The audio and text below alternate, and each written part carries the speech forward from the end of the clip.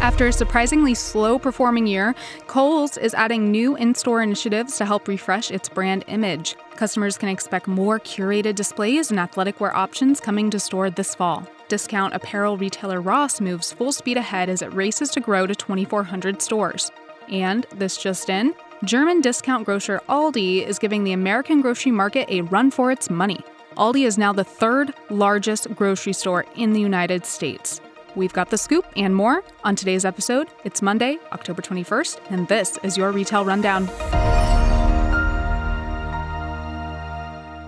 Our guests today include Peter Fader and Sanford Stein. Peter is a professor at marketing at the Wharton School of the University of Pennsylvania.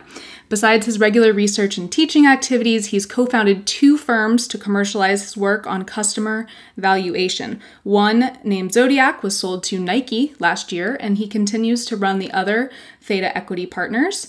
And his recent book, The Customer Centricity Playbook, was recently named by Digital Book World as the top business book of 2019. Congratulations, Peter. Thanks. That's excellent. Our next guest, Sandy Stein, is a retail expert who has spent over 3 decades providing consumer insight and trend analyses for the world's leading brands. He's the founder and moderator of Retail Speak on LinkedIn and the author of Retail Schmetail. He's also a regular contributor at Forbes. Peter, Sandy, thank you both for joining us today. Delightful to be here. Yes, indeed. So we're going to go over a few hot topics in the news. The first one is our good friend Kohl's. So they're gearing up for the holidays. They've made some recent announcements. And similar to Macy's story concept, they're planning on rolling out Curated by Kohl's, which is something that'll go to 50 of its stores, and it features 6 key brands that they will rotate out. So right now they're including lingerie maker Adore Me and indie card maker Love Pop, those really cool cards that are 3D. They're also testing out an outfit bar that's going to be about 600 square feet, and they're pairing some merchandise along with styled mannequins that make it easier to show shoppers what kind of ensembles they can put together and buy, a whole outfit at a time. So they're making a lot of changes. Their chief merchandising officer, Doug Howe, told CNBC that he wants Kohl's to be a pipeline of, quote, newness and, quote, discovery for its customers.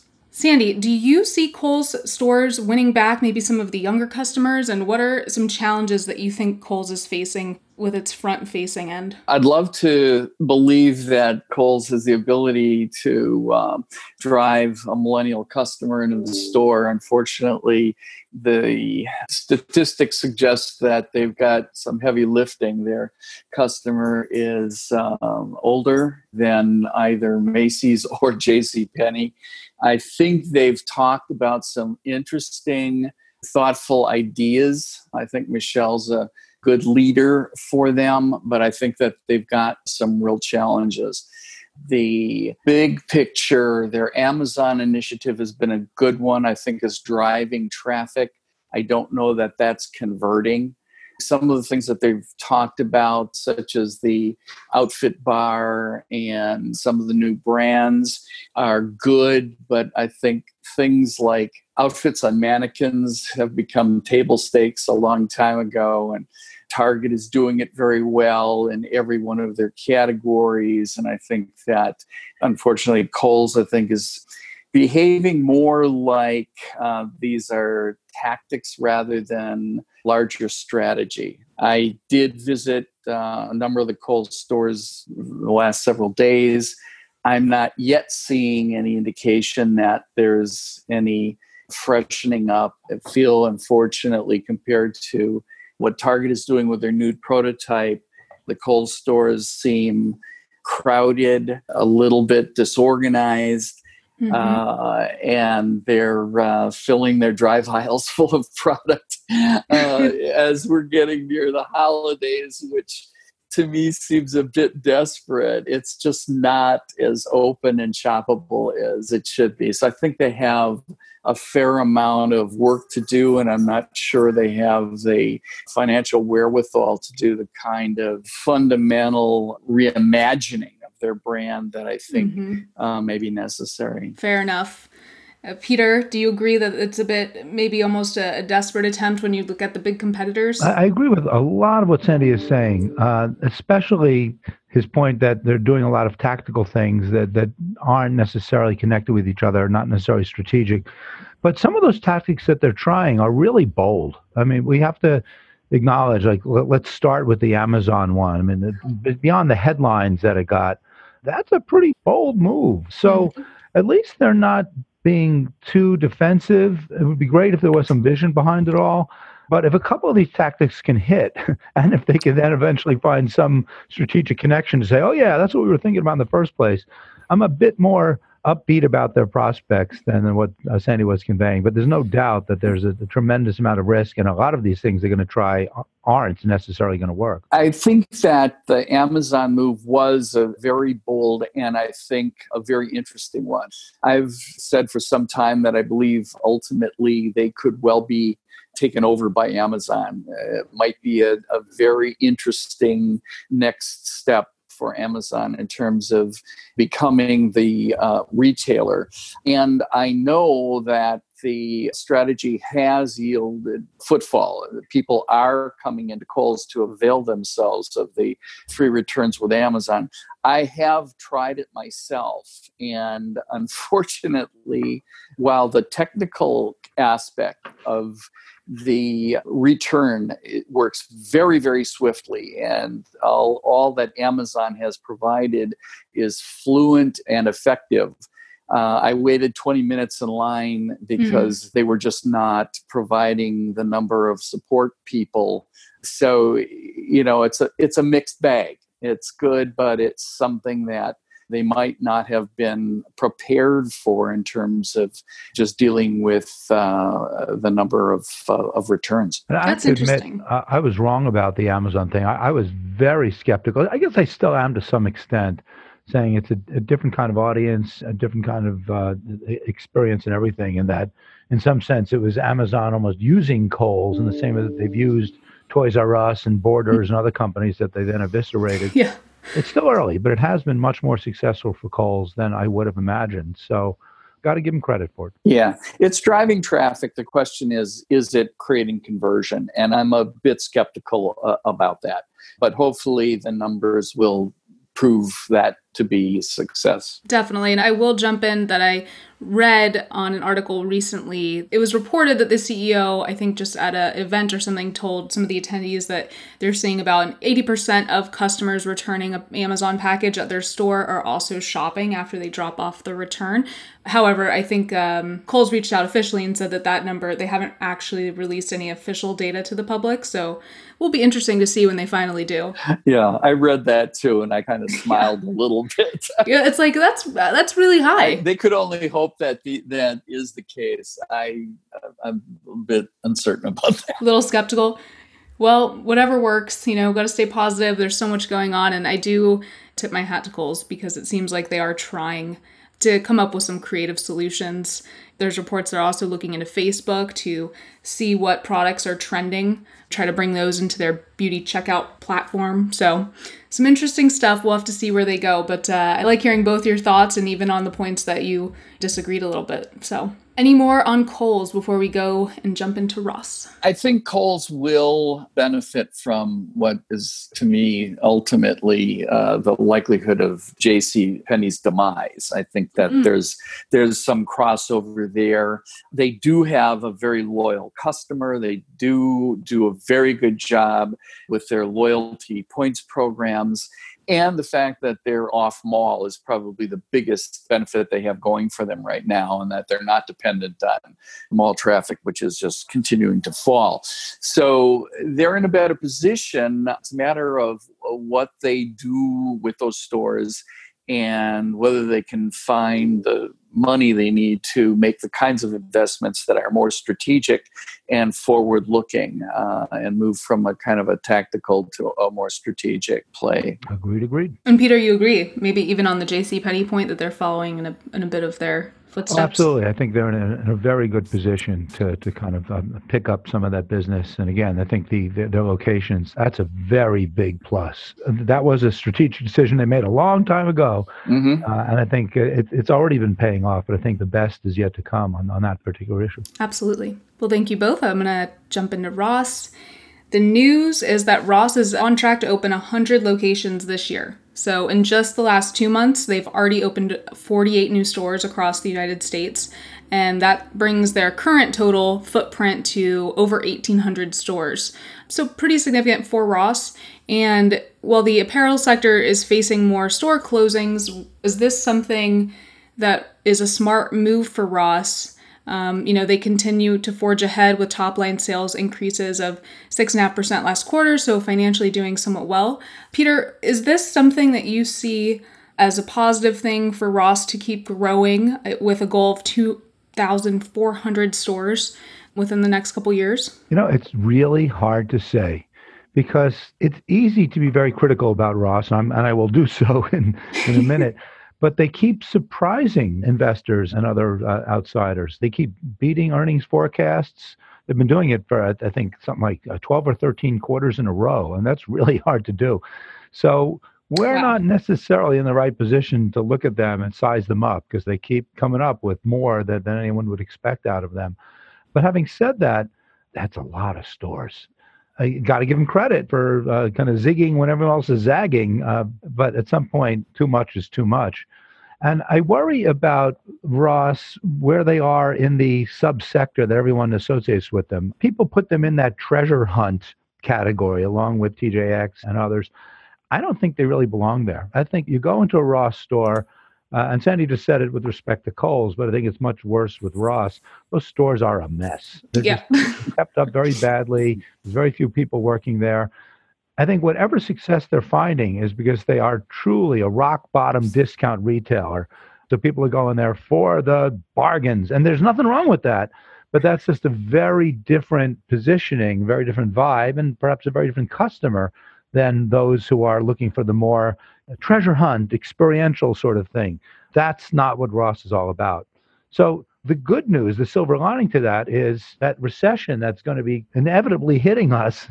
If they stay with that kind of positioning, then actually they're in a good spot to do well, and maybe having more stores will be a good thing. Once the treasure hunt bubble fades or the next fad comes along, just to say, look, we're just a discount retailer. You get, reasonable stuff cheap. Maybe that's the right positioning for them, but I still think it's probably too many stores. So maybe they're tipping a scale just too much, but you are noticing that they're having some success and they continue to surprise us a little bit. Sandy, are you in agreement that they are not a treasure hunt retailer, and as long as they stick to the bottom bargain deal, they'll be all right? I agree with everything that Peter said, and my concern for any retailer that is price only is that's not a good place to be anymore, that the customer is increasingly recognizing the difference between price and value. And when you look at what TJX is able to do with constantly bringing in new product, getting great turns, not elegant stores by any means, but very shoppable and very, very appealing. I think a retailer that is only talking price, that's the chase to the bottom that nobody wins, that's a hard game anymore, because anybody that's doing price well is also doing value.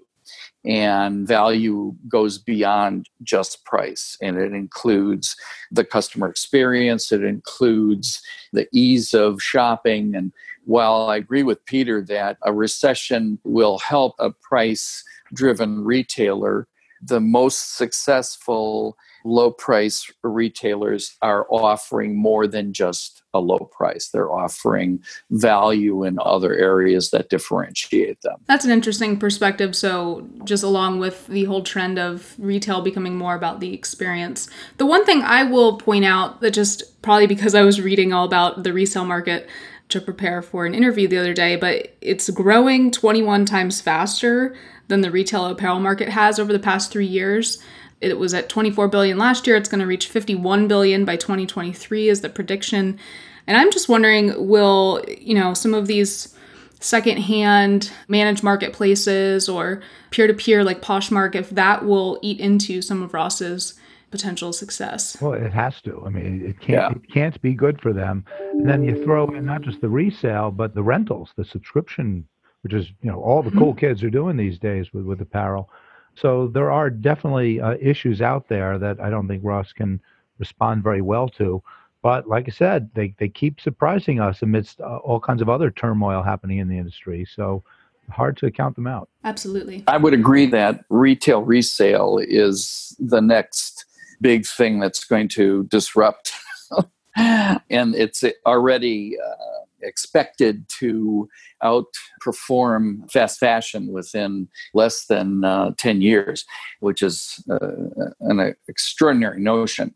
But it does play very well with a millennial consumer that's interested in sustainability, that really is living a different belief system from the shop till you drop days of the past. And the resale will continue to affect companies like Ross. Both very good points, and I think we covered a good mix of perspectives really on Ross's moves. The next retailer we'll talk about is actually a grocery retailer. It's Aldi. So they're actually a European grocery retail chain. They're a major disruptor in our local American grocery market.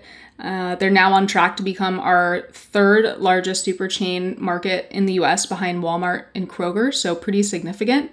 And their shopping experience is sort of based on do it, find it yourself, which is much different than some of the other, more boutique stores that we see in local markets. And despite their little customer service and the fact that they virtually do no coupons, they're joining other limited assortment grocers like Trader Joe's, which are forecasted to rise significantly through 2023 with revenue. So, Sandy, in the retail climate that seems preoccupied with quality and service and experience, do you think Aldi is the exception to the rule when it comes to price outweighing the experience? And this kind of relates back to the Ross stuff we were just talking about. So I think that Aldi is hitting on every cylinder. They are an incredibly efficient machine. And I think it's more than just low price that they're leveraging. And as you suggested, that limited assortment concept in grocery is growing at 11 times that of the traditional supermarket chains. And most of the traditional supermarket chains are trying to find smaller and smaller prototypes that are more efficient. Unfortunately for them, Aldi, being the 8th largest retailer in the world, has strength in purchasing that is difficult to deal with for some of the other players. They are doing so many things that make that shopping experience efficient. They've got 90% of their product is private label. They only do about a single SKU of every product in the store. It's an edited offering, and you can't overstate the fact that choice has been a problem. There's a dichotomy, and we have too many choices in too many stores, which has created a problem for many different retailers. And the Trader Joe's and the Aldi's and even the Costco's have eliminated or edited down the choice offering that is working for them, and enables them to do in the area of between 708 and 1,300 products compared to a Walmart grocer that has 30,000 products. Wow. So you can imagine, just by that kind of editing and the fact that it's a single SKU and the fact that they're turning product faster than anybody else, that they are able to move a lot more product through those stores. And they've developed a level of efficiency that is really mind-boggling. They've got every single side of their packages have a barcode on it. And that enables that I didn't know that. person to move that stuff through there really, really quickly. It's foolproof, right? It really is. The stores are clean and fresh and open, and the product mix changes constantly. There's a little bit of a treasure hunt going on there like Costco. Not quite to that level, but it is a factor because the mix is always changing. Another thing that's really interesting has been noted by some of the other commentators is that if you follow an Aldi shopper, they shop the entire store. They're not coming in for a thing and running out. They really do make their way through the whole venue to get a feel for what's there. They have less hours than most of the other stores. They're paying their managers somewhere between 25 and 75% more than most other retailers. So they really have a machine here that is going to continue to grow while conventional grocery retailing is generally in decline. It's an amazing concept. And at 1,900 stores now in 36 states, they're going to continue to grow and they're going to continue to take share, I think, from a lot of the big ones. When you look at Kroger, which is the second largest grocery retailer behind Walmart, Kroger has 2,800 stores, but they are in 28 different chains. Now, you can just imagine the relative complexity of a company like Kroger supporting 28 different chains and the efficiency that an Aldi has of being able, with 1,900 stores, to have every one of these stores pretty much identical and push that amount of product through them, even with lower margins. So they're on a roll, and they're going to continue to disrupt grocery in the United States. He said it well. His offer, Aldi, I couldn't agree more. For a lot of Americans, they're still on the periphery because they're still growing. They're still not nearly as visible as, let's say, a Kroger or Walmart. But for those who know Aldi, they don't even need that much experiential stuff in the store because it's like a religious experience just going in there. That whole idea, you have to put the quarter in the slot to get the cart. I mean, that's a hassle. That's a terrible, stupid thing for any other store. But for Aldi, it makes the whole thing better. You know, if they it's on brand. Took that away, exactly. If they took that away, you'd feel worse about it. And the idea that you could then, give your card to someone else and you save them a quarter or whatever. There's a real community there. And Sandy said it well. It's the alignment of strategy and tactics. We're talking about Kohl's and Ross and so on, where there's some confusion there and issues about competition, and a lot of what they're doing is just to kind of either follow or preempt others. Aldi is marching to their own beat. And no one else can maintain that kind of cadence. It's not a matter of just cutting prices. It's not a matter of having the, whatever they call it in the middle, the Isle of Dreams. Paper cards. These are things that only an Aldi can pull off, and they're doing so spectacularly well. And I think the best is yet to come as they become truly ubiquitous in the minds of all Americans. I agree with Peter 100%. Absolutely. And thank you both for bringing some stats around that. Like Sandy, like you said, 90% of their product is private label. You also mentioned they pay their managers 25 to 75% more, and just everything that leads to the operational efficiencies you were talking about. It's a huge value prop. And then Peter, just with their strong brand image and where they're headed, there's still a lot of room to grow in the eyes of our market and potentially other markets. Yeah, there's no doubt. We talk about a lot of retail disruption, and very often it's some itty-bitty little digitally native company that's nipping at the heels and getting maybe punching above their weight and getting more attention than they deserve. But this is a giant company. And for them to be doing this in such an agile and unique manner, it is, again, Sandy used the word, big time disruption, and one that it's not clear that U.S. grocers are going to be able to recover from. Another advantage that they have that's really unique and places them in a wonderful position is because these stores are as small as they are, it enables them to seek out real estate that a Kroger or certainly Walmart couldn't even consider. One of the newest stores, they're opening 2 new stores virtually the same time in Minneapolis.